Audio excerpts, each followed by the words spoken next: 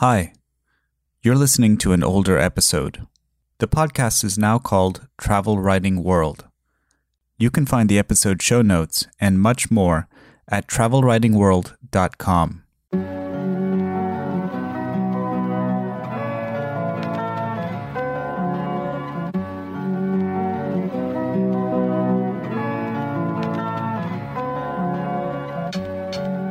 This is Jeremy Bassetti, and you're listening to All Over the Place, a podcast on travel, culture, and the creative life.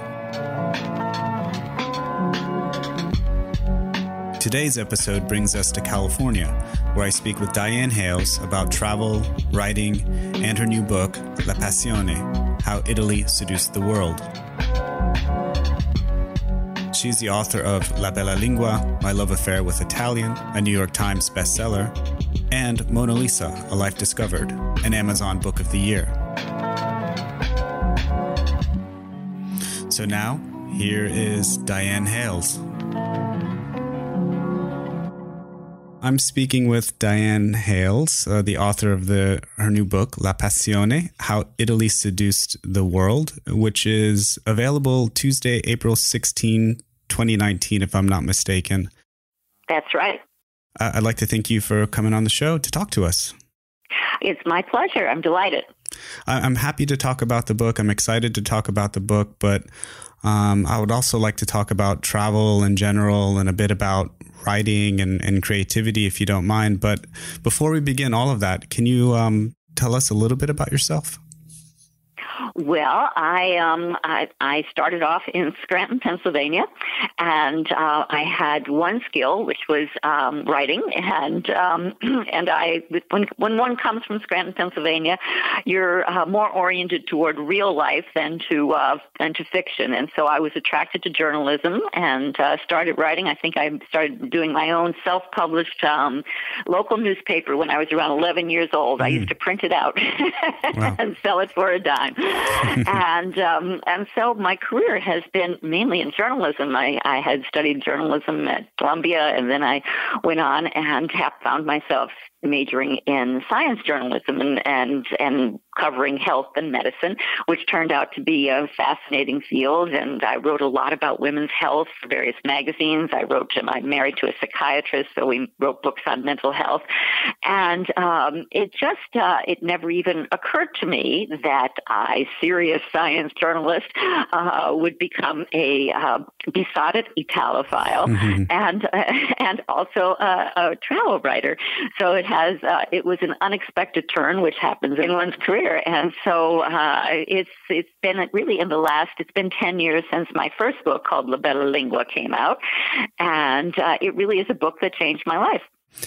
And so you started off as a science journalist, and if I'm not mistaken, you've written a pretty famous textbook, An Invitation to Health, famous or infamous to students. Yeah.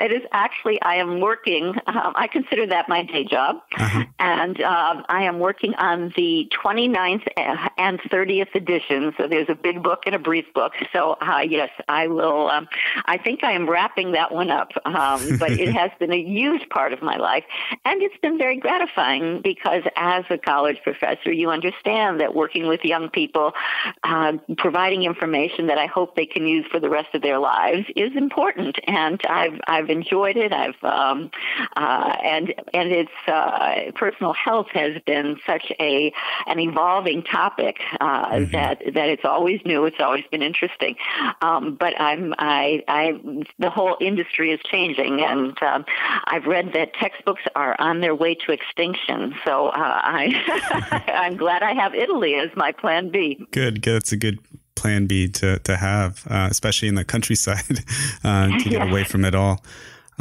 Did you travel at all when you were a young woman?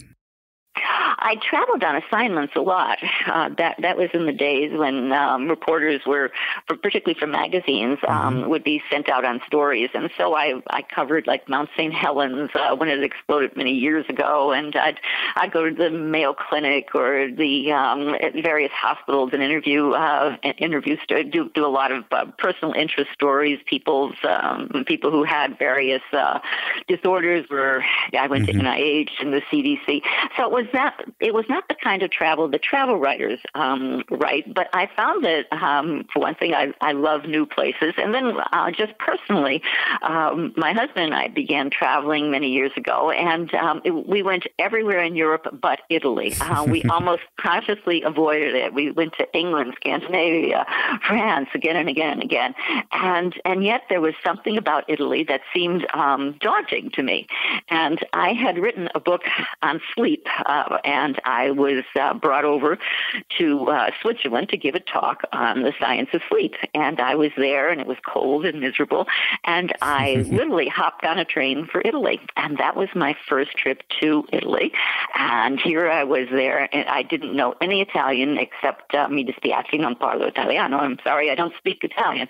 And yet I was utterly besotted. That was the turning point. It was transformative. And so that was the first, I guess, Italian seduction that you had. Where did you go in Italy? Well, I got on a train in Geneva, and my luggage was lost. So I ended up going to many places that I hadn't really planned. I went to Milan, I went to Florence, I went to Rome, and every step along the way, I was overwhelmed. And I think there's that first-time experience when you step off the train in Venice, and there's water everywhere, and there are pigeons flying, and you're looking up at these castles, and you feel it's a fantasy. You go to Florence, and you go into the Uffizi, and you stand in front of the Botticelli, and you can sort of feel your soul shift a bit. You go to Rome, you walk around the Forum at night.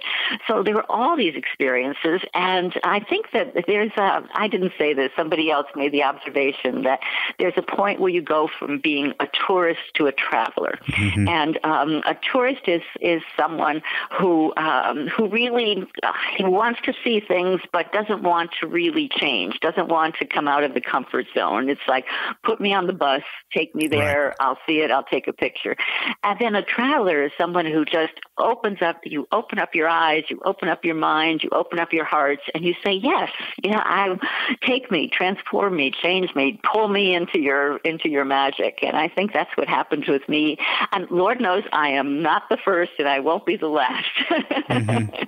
Yeah. It sounds like you had a deep aesthetic, I don't know, spiritual, I don't know what you would want to call it, but connection to, the place of Italy, something that you can feel. And so I remember when I did some studying in Madrid and Seville I was there for an extended period of time. And I remember the first time I got off the Atocha station in Madrid and I walked up Atocha Street, and the history that I had been studying was staring at me in my face. And I remember feeling deeply changed. And I don't know, I was having this, it's hard to explain, but I was having this kind of deep connection with the idea of being in that city and being in front of all the history. And it's something that if you experience, you'll never forget. That's right. Actually, there's a quote by Goethe, and he said he was talking about how anybody who travels and looks seriously around them and has the eyes to see, that you become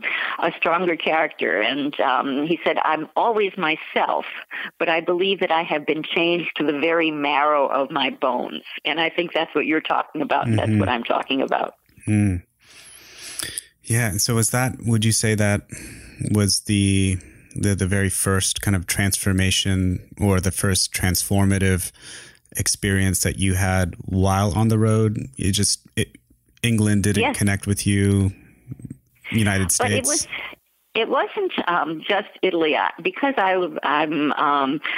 I'm a journalist. I'm gregarious. I found it so frustrating to be surrounded by the Italians, who are indeed, as Forrester put it, more marvelous than the land. And they were talking to me in their wonderful language, and I couldn't understand anything.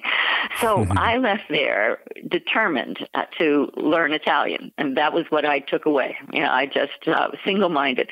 And when I had a busy life, I wasn't about to. I had a career and a family, but I just started studying Italian. I started taking, and this was before there were a whole lot of online sorts of things. So that I took Berlitz. I signed up for classes, conversation classes. I just immersed myself in Italian, and so every time we'd go back, because we went back every year at least since then, and I started making friends, very simple friendships that you don't need that many words, and I became very friendly with a woman in Rome, and she only spoke Italian, and I thought, well, I know she's not going to learn English, so I got to boost up my Italian. So for years, I just studied Italian for the sake of my friendships, of being able to get around Italy.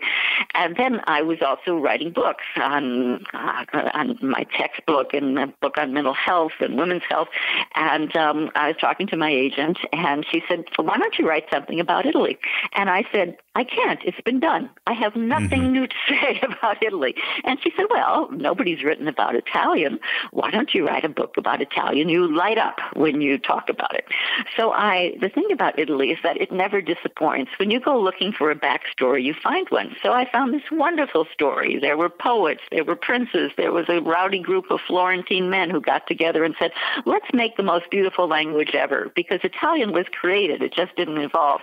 And there were such wonderful stories. Nobody in this country really knew them. And so I put them all together, and it became La Bella Lingua. And much to my delight, we're going to do a new edition. It's still selling after all these years.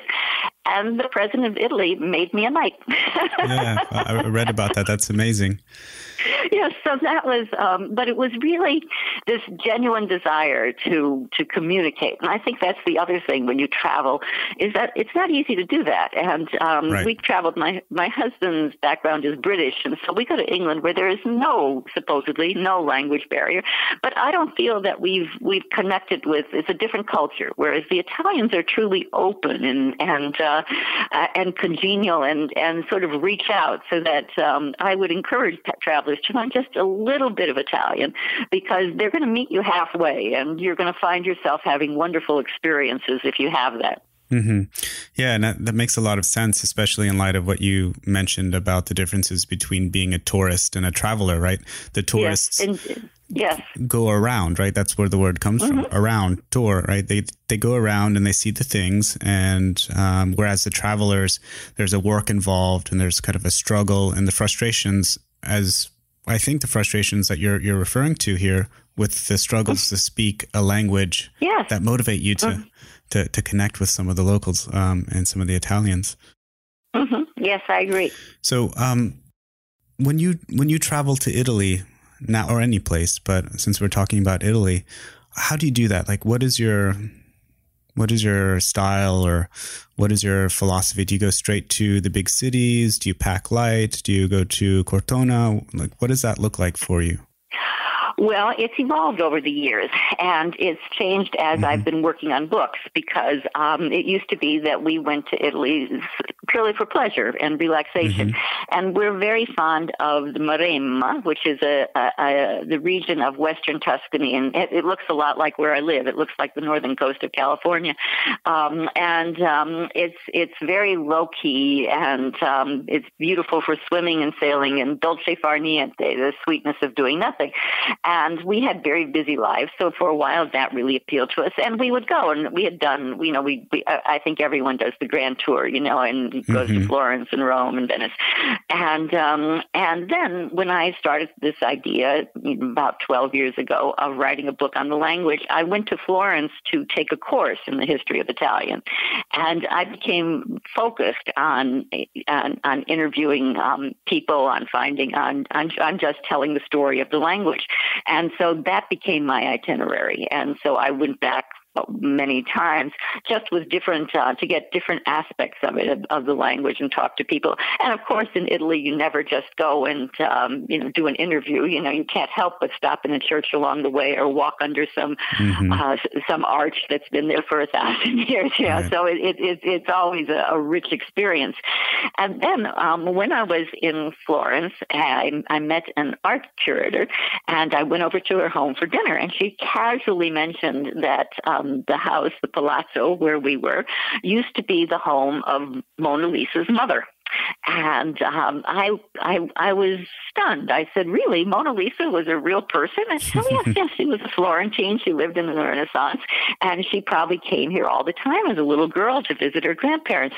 And so I, through connections, I just started researching the life story of this woman. Everybody knows her face, but no one knows her story. So it was just fascinating and again, that became my focus, was to go to the places where Mona Lisa lived, and she lived in Florence and Tuscany and down in Chianti, and then also to do the same with Leonardo, to kind of follow his career to Milan and Florence, and so that became the itinerary. And then along the way, I started to think, what is it that ties everyone together? What is it that so intrigues me about Italians? And that was when the idea came for La Passione, for this driving force. And so I changed my approach once again, and just went all over Italy looking for examples of Italian Passione. So my process is a little different now, because for one thing, I've learned it's very hard to kind of do that sort of travel and take notes, but because now we all have our phone cameras, I've become very visual and just, use my camera as a way of taking notes, and not so much for getting the best picture that's ever been taken of the ancient ruins, in Agrigento, but, just to kind of trigger all of the things that I've been seeing. And then it was there when as I was traveling I went to, like, for instance, Good Friday. I 2 years ago, I went to the marathon 24-hour procession in Trapani in Sicily, and just was part of this experience. And so it was just sort of the being there in that kind of case. And then sometimes I would go to, say, Venice and interview glassmakers or silk weavers. So it was a matter of just, but the being there. I remember going to, and I worked very closely with local guides, and I went to Parma for the food, of course, and the guy took me to a prosciutto plant, and I could not see the connection. I'm thinking, I wanted passion, not ham. What is he thinking? And yet, when I met this young man who was a third generation prosciutto processor, and he talked about how he had grown up underneath the prosciutti, and what it meant to him, and how he wants to become parts of people's lives through that. And I realized that this too is Italian passion. So that it's interesting that when I would talk about my style or my process or my approach, I don't think it's a bad idea to sort of make like a journalist, because when you're a journalist, you're curious. You're just curious about everything. You ask very simple questions, the who, where, what, when, why, and people open up to you. And so I think that also makes you less of a tourist and more of a traveler, because it comes from a genuine curiosity, a genuine desire to know. And I think that is, and you don't have to, the fact is that part in the back of my mind, of course, I'm thinking like a professional writer, and I'm thinking, oh, this will fit into this chapter, or I can use this material.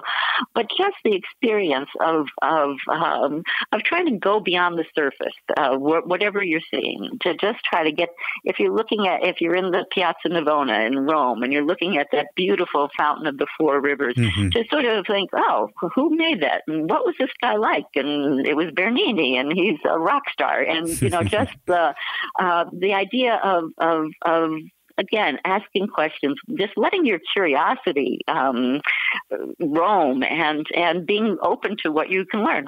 And of course, people don't need to do that in connection to researching a book, right? They can, no. Yeah, that's one of the nice things about travel is you get to experience new things and meet new people, right? And from my experience, the best travel experiences have been the ones in which I am open to the idea of meeting people, of talking to people, and going where the wind takes me. Yes. That's where you encounter, I think, some of the great stories and some of the most compelling experiences. Yes, I agree. Yeah, and it does, and it's not as hard. I mean, some people think, "Oh, I'm shy, or I can't speak well enough." But I think if there's this genuine, if it comes from a place of sincerity, if you are sincerely interested, and you're just you want to learn, and people want to share. It's as if somebody came up to you in your hometown and you said, "What's the place you love most here?" And of course, you'd have something to say, and you'd want to show it to them. And so when you do this, do you travel alone? Do you do solo travel or with your husband? I travel. It's both ways. It depends. When I was researching the chapter on wine, my husband volunteered to come with me. That's curious phenomenon there.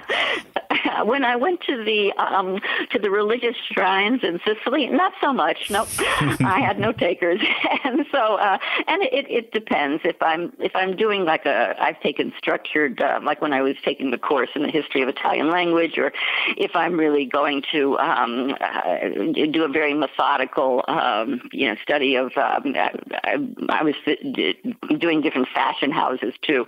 He wasn't interested in that, but I think that there's something to be said for both things. When you're on your own, you reach out more. You're sort of. But it's also there's something about experiencing Italy as a couple. I've gone to say La Scala by myself, and it was a lot more fun going with my husband. Or I can't imagine kind of getting on a gondola by myself. So I think it's the both experiences. I tend to be maybe it's because I'm a journalist. I'm very comfortable alone. I'm used to traveling by myself. But I've also found that in Italy, even in Rome, I've never felt unsafe. I mean, you have to use your sense, of course. Right. There are neighborhoods everywhere that one avoids. But even as a woman, you can, and I think that it's different if you're a 20-year-old woman. That might be a little, you might get more attention than you want. But on the other hand, it's very nice just to. I believe in getting to know a city by walking. Sort of by the soles of your feet, and it's nice to do it. I'm a runner, so I everywhere I've gone, I've gotten up early and I've run in Venice and I've run in Rome and Lucca, and it's just such a wonderful thing to be out in this strange city, and you're just seeing it kind of come to life in the morning, and there aren't many people around, and at night it's also in the late evening. It's also very, very magical. So that if you and I think that the problem with being in too big a group is you're having such a good time among yourselves that you may not be relating to the environment as much. Mm-hmm. The travel writer Paul Theroux, he had a little book published a few years ago. I don't remember exactly when, but it was called The Tao of Travel. And somewhere in the book, it was called The Tao of Travel. Yes. And somewhere in the book, he mentions, his principles of good travel, right? And one of them is to travel alone, because that way you don't have someone else as a crutch and you feel lonely and want to engage with people and to talk to people you wouldn't otherwise talk to. But but you're absolutely right. I remember the first time I visited Venice, I was alone, and I couldn't help but feel the romantic city, penetrate my soul and want to share that experience with somebody in a romantic way. And that was one of the times I wish I weren't solo traveling. Yes, and it's also people relate to you somewhat differently. Mm-hmm. Sure. So when you're traveling around doing research for your book, do you write on the road, or do you need the space and I don't know, the time and... Well, what I find is research is separate from the writing, so that when I'm out there, when I'm out just sort of, if I'm on a trip and I'm going to Sicily and I have my itinerary and I'm taking photographs, and then at the end of the day, I try to just, take some very rough notes. But I just sort of file that away, and then I have written my books in Italy, but that's when I've gone there, and we've rented houses, and they tend to be in isolated areas, and I've had these I call them my open air offices. They aren't really even rooms, but just like a terrace, with shade and a nice view, and I hook up I bring elaborate cords, and so I can just be outside with my laptop, and my husband says that for me, Italy is like amniotic fluid. It just nourishes everything, and so that my ideas, it just seems to be a wonderful place for me to write. But it's not the Italy where I'm going and interviewing people and going to the local festival and the local procession and going out to dinner.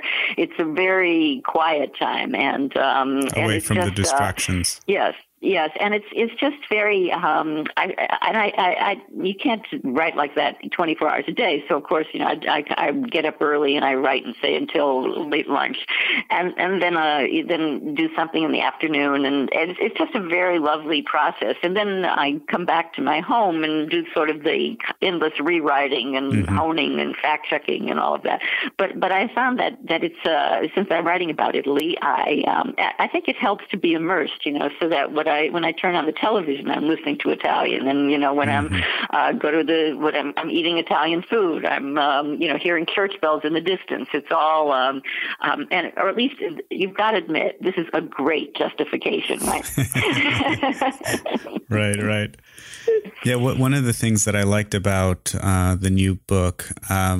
Well, firstly, it's not academic in the way that it's not difficult to read, and it's very accessible, and it runs the gamut, right, in terms of Italian history, and it's this great, in my opinion, a great introduction to the contributions the people of Italy gave to the world, and I think in that respect, it's a very accessible book for someone willing to get excited or to learn a little bit about Italy.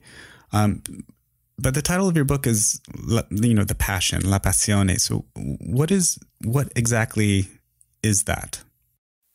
Well, it's in English. The English definition is that passion is an intense desire. It's an intense emotion, and it sort of leaves it at that. But in Italian, the early Christians back in the 1st century A.D.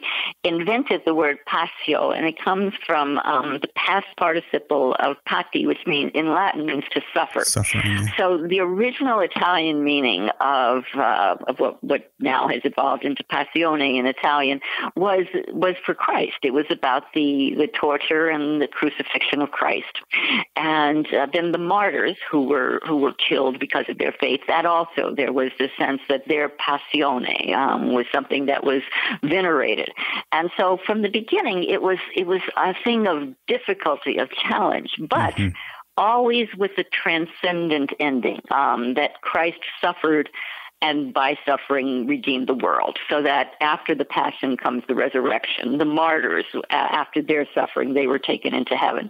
And so that was the original religious meaning, and it still is. It was Passion Sunday. I'm Catholic, so it was Passion Sunday last week, and this is called Passion Week. And when you go to Rome during this time, all the statues are covered in purple because it's a time of sadness and anticipation of Christ's passion. And so it wasn't until Dante, who, if you ask me, seems to have invented everything in the Italian language, that he realized that romantic love, because he had this lifelong adoration for an unreachable woman named Beatrice, that too was a passion, because you suffered so much. But on the other hand, what made you feel more alive? What could be more wonderful than to give your heart, and even if it was unrequited love? And so he was the one who introduced the idea of passion as being an emotion. And then the Renaissance came along, and people pursued their love of beauty.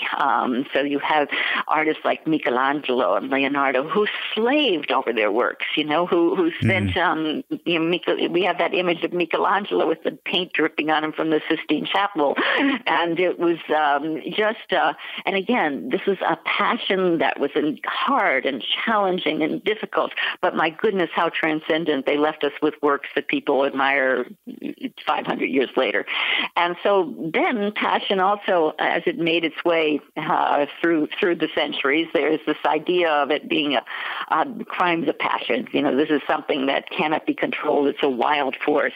And so there's this wonderful dictionary I came across, and it is called the Dictionary of Emotions in Italian. And it talks about passion as sort of setting your blood on fire so that it kind of pulses through your bloodstream, and you're consumed by it, and you give it your all.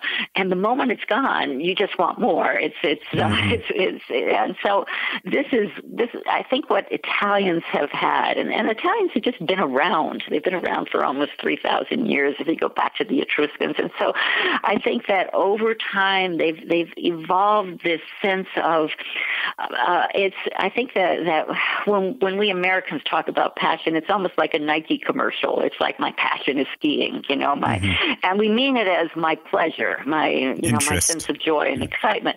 And Italians are all for that. But what I was so impressed with was how much hard work they put into their passions. So that when I went to interview a ceramicist, and he showed me what goes into his technique that goes back to the Renaissance and how difficult it is. When I interviewed chefs and just saw how much they studied and how they could tell me in a bite where this oil came from and whether the grapes for this wine had grown on the sunny side or the shady side of a hill. And so with Italians, I think what makes La Passione different from our passion is that there's a sense of work and trial and challenge, and then of something great coming out of it at the end. And that's what I think intrigued me so much, was that this was not just, there was a Roman I interviewed who said to me, well, there are two types of passion. There's the passion that you take to bed, and then there's the passion that uplifts you and stays beyond you. And so that's what I focused on in the book. As you're describing it there, and also as you describe it in the book, it reminded me of what the Spanish refer to el duende, right? Especially in reference to flamenco singers and, and dancers. Oh, yeah. So the duende is they refer to this as the emotion of passion, of inspiration. But the interesting thing about this word is it comes from a little Spanish goblin folklore creature. Literally the little goblin that possesses the house, right? Who goes around and causes mischief. But for some reason, this term came to imply the possession of the soul of the flamenco singer, right? And they're so involved with this emotion and this art that you can almost slice it, right? You can feel it. You can hold on to that. So it sounds very similar. Yes. Yeah, that idea. When you were researching this book and kind of following this idea, did you find anything that surprised you about the Italian passion for life, or this Italian passion? Were you surprised? Well, I think I was surprised.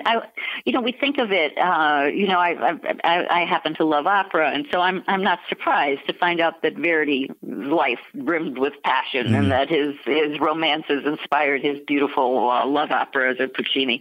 I'm not surprised that Bernini was sort of that he lived and loved as passionately as he sculpted. But I think that what surprised me were the people like the prosciutto makers, the cheese maker, the balsamic vinegar vinegar maker. These were ordinary people. I totally related to them. I don't relate to Bernini or, right. or Fellini, and yet they brought when we were in Modena, we went to this maker of traditional balsamic vinegar, and he said, "Well, have you ever heard of balsamic vinegar?" And I said, "Oh yeah, we use it every day. What's kind of like what's the big deal?" And he said, "No, this is what do you think is in it?" And I said, "Well, I guess vinegar." And he said, "No, not in traditional balsamic vinegar. There's nothing in it but grape must, that kind of the essence of the juice." And then he explained this process that is so detailed and painstaking. It takes at least 12 years, and there's this distillation through these little barrels, and you have to sort of tend them every day, and you're moving and you're aging them in these drafty attics and creating this nectar. And I said, "Oh my God, how do you? Is this is family operation?" He said, "I haven't been away from here since the 1990s because I need to be here taking care of both the barrels, both for the vinegar." And I said, "And is that I didn't put it this crassly, but I was thinking, like, is it worth it? Is this what is?" And he said, "Oh, when people taste this, and they taste Italy, there's nowhere else in the world that any product exists that tastes like this kind of handmade artisan traditional vinegar." And that's his. And he says, and also the world comes to me because it's true. I mean, he's like become famous among the foodies of the world, and people trek to see him. But I don't think it's for that kind of recognition. But it's just, and it's a process that he goes back in centuries in his family. His father had done this, his grandfather. And so there's a sense of continuing something great.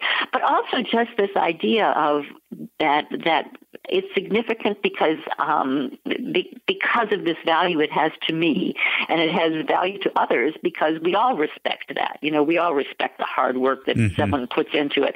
But I think what amazed me was to see so many that this idea of pursuing a passion, giving it your all, was so diffuse in the culture, and that even people who have day jobs, they pursue their passion. It could be for music, it could be for dance, it could be for any sort of, but they do it with this with the idea of this is not going to be. I don't do it because it's easy. I don't do it because it comes natural to me.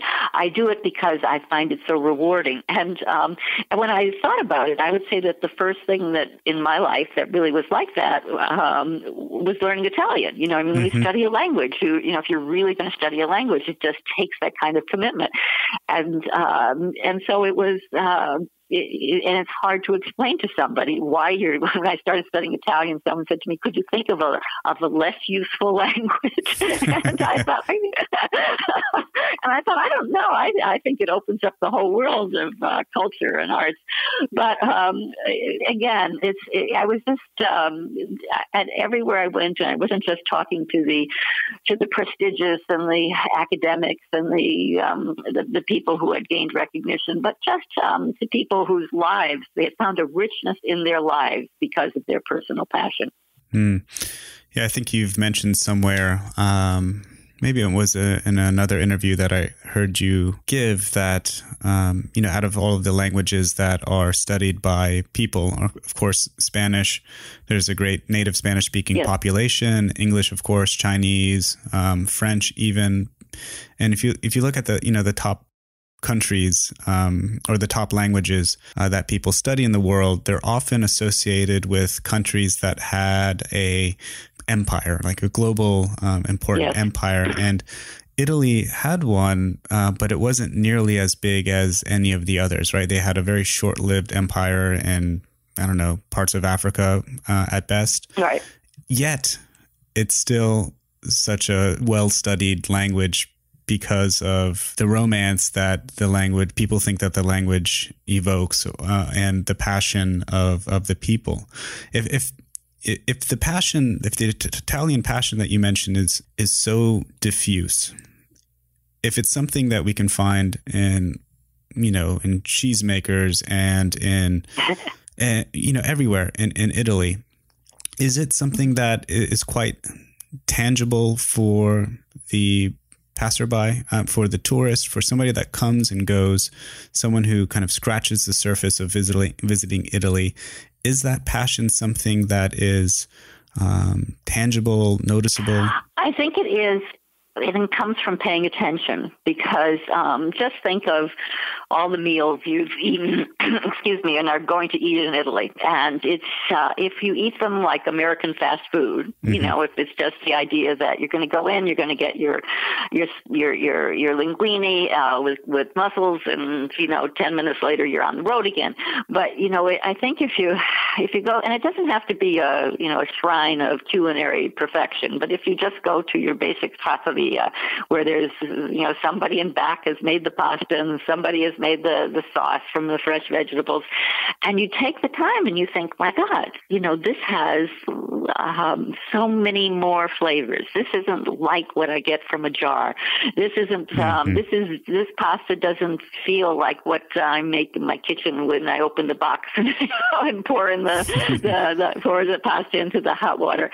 And I think that's where, again, your curiosity comes in, or you're just kind of opening. And what I would say to people who because it all can be a blur and it can be overwhelming, but I think that it's really being in that moment, really paying attention to your senses. What is it I'm tasting? What is it I'm hearing? How do I, what is it that I'm seeing? And just savoring that feeling, and then even if you never go and interview the chef and say, what did you put in that, but I think there are flavors that I can kind of conjure up in my memory, of things that I've eaten in Italy, and that there's also just sort of the sheer pleasure of that, just sort of realizing that the sheer enjoyment of what you're eating, drinking, seeing, hearing was made by someone who poured passion into it, and that in itself just sort of adds. Someone, I was reading a quote by, I forget which scholar, who said, that most people who have gone to Italy over the ages have gone with serious purposes. They've gone to study architecture, or they've gone on the grand tour, and they were going to see every Tempio Veneto. And yet maybe all that they remember is the blue sky and laughing with some Italian they met. And that in itself, though, is sort of, I think Italians would say, well, that matters as much. It matters as much as whether or not you came back and you had this information that you could take a test on, but that you experienced something that is part of you. And I think that's what we were talking before about, travel and being open to travel and how it gets inside you, it changes you. And I think it's that you have to pause, though. You have to, not, and it can be hard because you're kind of looking at your map and you're using your phone, and there's so much going on. But even if you're standing in, if you go to the Sistine Chapel, and I've gone several times, and that it's just at first your thought is, it's wonderful all that, but my God, all these people, let me out of here. And I have actually just stayed there for like an hour or more, and it's like the crowd surges in and out, and then all of a sudden it's like the tide, and there's a moment where you're almost alone, it seems. Everybody who makes noise is gone, and you're just there, and it just hits you. What a remarkable work this is! What it means, who this person was, it really does. You almost, it's almost like osmosis or some tangible prize. You take it into you. And so that's what I would say is just pause, let it happen. You don't even have to work at it, but you have to give it that kind of free space. Reflecting back on your book, you speak about the Roman Empire and the rise of what we know now as Italy throughout the centuries, as kind of embodying this passion. But I wonder to what extent, this idea of passion in Italy has in some ways attracted a lot of attention to Italy, to the point where now it is kind of self-defeating in the sense of, I just take for example, and you end the book on this note, right? It's a very nice chapter. It's kind of bittersweet, to depiction of Venice, right? Beautiful, beautiful city, but because of its beauty and because of its notoriety, it's no longer beautiful in some way, right? Because of the over tourism and the rise of sea level. I was wondering if you had any ideas or any thoughts about that. Well, you're right. It's very bittersweet, and and I feel for the Venetians. Their numbers have dwindled. There's it's around 50,000 now, and when I talk to them, what's happened is it's turning into sort of a Disneyland in the sense that it's hard to live there. There aren't stores where you can just get groceries, get your laundry, just all those kinds of services that real people need, because it's much more profitable to sell little mementos for tourists, and that the Venetians had lived so magnificently for so long, and now it's a very sad thing to think of it just being a diversion, a great place for selfies, and I've never been there in the peak seasons because I've always chosen to go, but even then the shoulder season is getting, I was there in February, and people said, "Oh, it's a good thing you didn't come in March because March is so busy." And I was thinking, really? And it's like, November is getting busy, and so it's it's a problem that it's heartbreaking, and there are essays that I've seen saying, is it the ethical choice not to go to a place like Venice? Is this the best thing you can do? Is just not add to the problem? And I think, there's got to be an alternative to that. There's got to be some way of not having, of making it sort of like the people who really appreciate it most shouldn't go there. And but I've been, the cruise ships that come in and the just hordes of people that descend, and it's Byron called Italy, said it's fatal gift of beauty, and it's true. It just always has attracted so many people, and right now it's caught in this situation where tourism is becoming kind of its lifeblood, but on the other hand, at what price? I wish I had the answer, because I mean at times I think, oh goodness, I want people to read my book and go to Italy, but I don't want to add to the crush. Right. I think Frances Mays just came out with a new book recently. I think See You in the Piazza or something. And I haven't had a chance to read the book yet, but it seems like she is, taking the reader on an itinerary throughout the lesser known villages and cities throughout Italy. And maybe that's a good alternative to see. I think so. Yes. And I think it's, if people say, well, I've been to Italy, I've been to, they Venice, Rome. And I said, well, but you probably haven't been to Basilicata, and you probably haven't been to Sicily. And there are places that are yet to be discovered. And even in Lazio, the Roman region, you don't have to go that far to find yourself. It's kind of like, when people say, if you really think of the United States as just being New York, Chicago, LA, and I can be where I live on the coast of, and don't tell anybody to come here, but Bodega Bay, I can be in San Francisco in an hour and a half, and yet it's a world apart. I mean, it is just out in the country. We have fishermen and farms everywhere, so it would be a misjudgment for people to just sort of say that the United States is made up of big cities, and I think that's true. I think what's wonderful is that every little town in Italy has something. I mean, they have an old church that has this wonderful medieval fresco, or they have a campanile, or there's always some claim to fame, and I think that's something that people can discover. So true. Went to Naples a few years back, and just went out into Campania, right? Just went to Caserta, and just out in, these little towns and villages where hardly a soul goes to. And it's wonderful. The people are even friendlier there. And you're right. It's just a nice thing to do, to explore those lesser known areas. Well, Dianne, I know we're kind of short on time, but before we go, I want to ask you if if you could tell us a little bit about the puttanesca sauce. Ah, yes.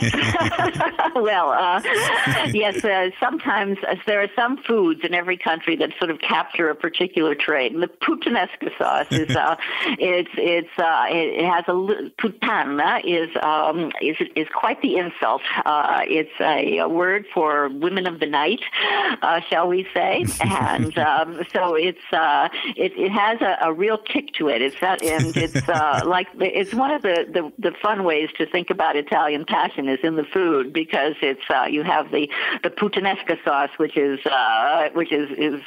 going to literally set your mouth on fire, and there's tiramisu, which is chocolate and caffeine and wonderful things, and supposedly Venetian prostitutes used to have that sort of to refresh their energies during the day and the night.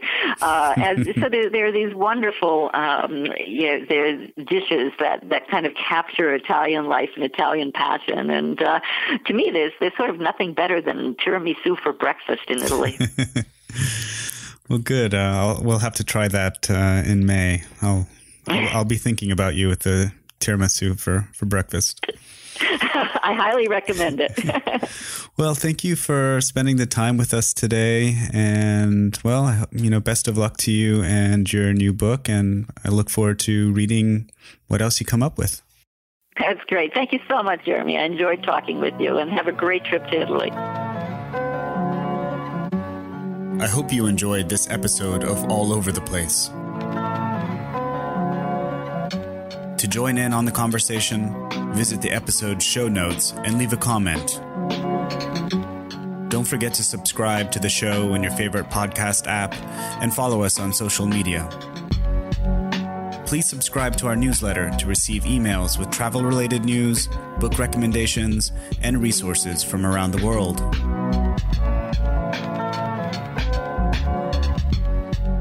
Links can be found at allovertheplacepodcast.com.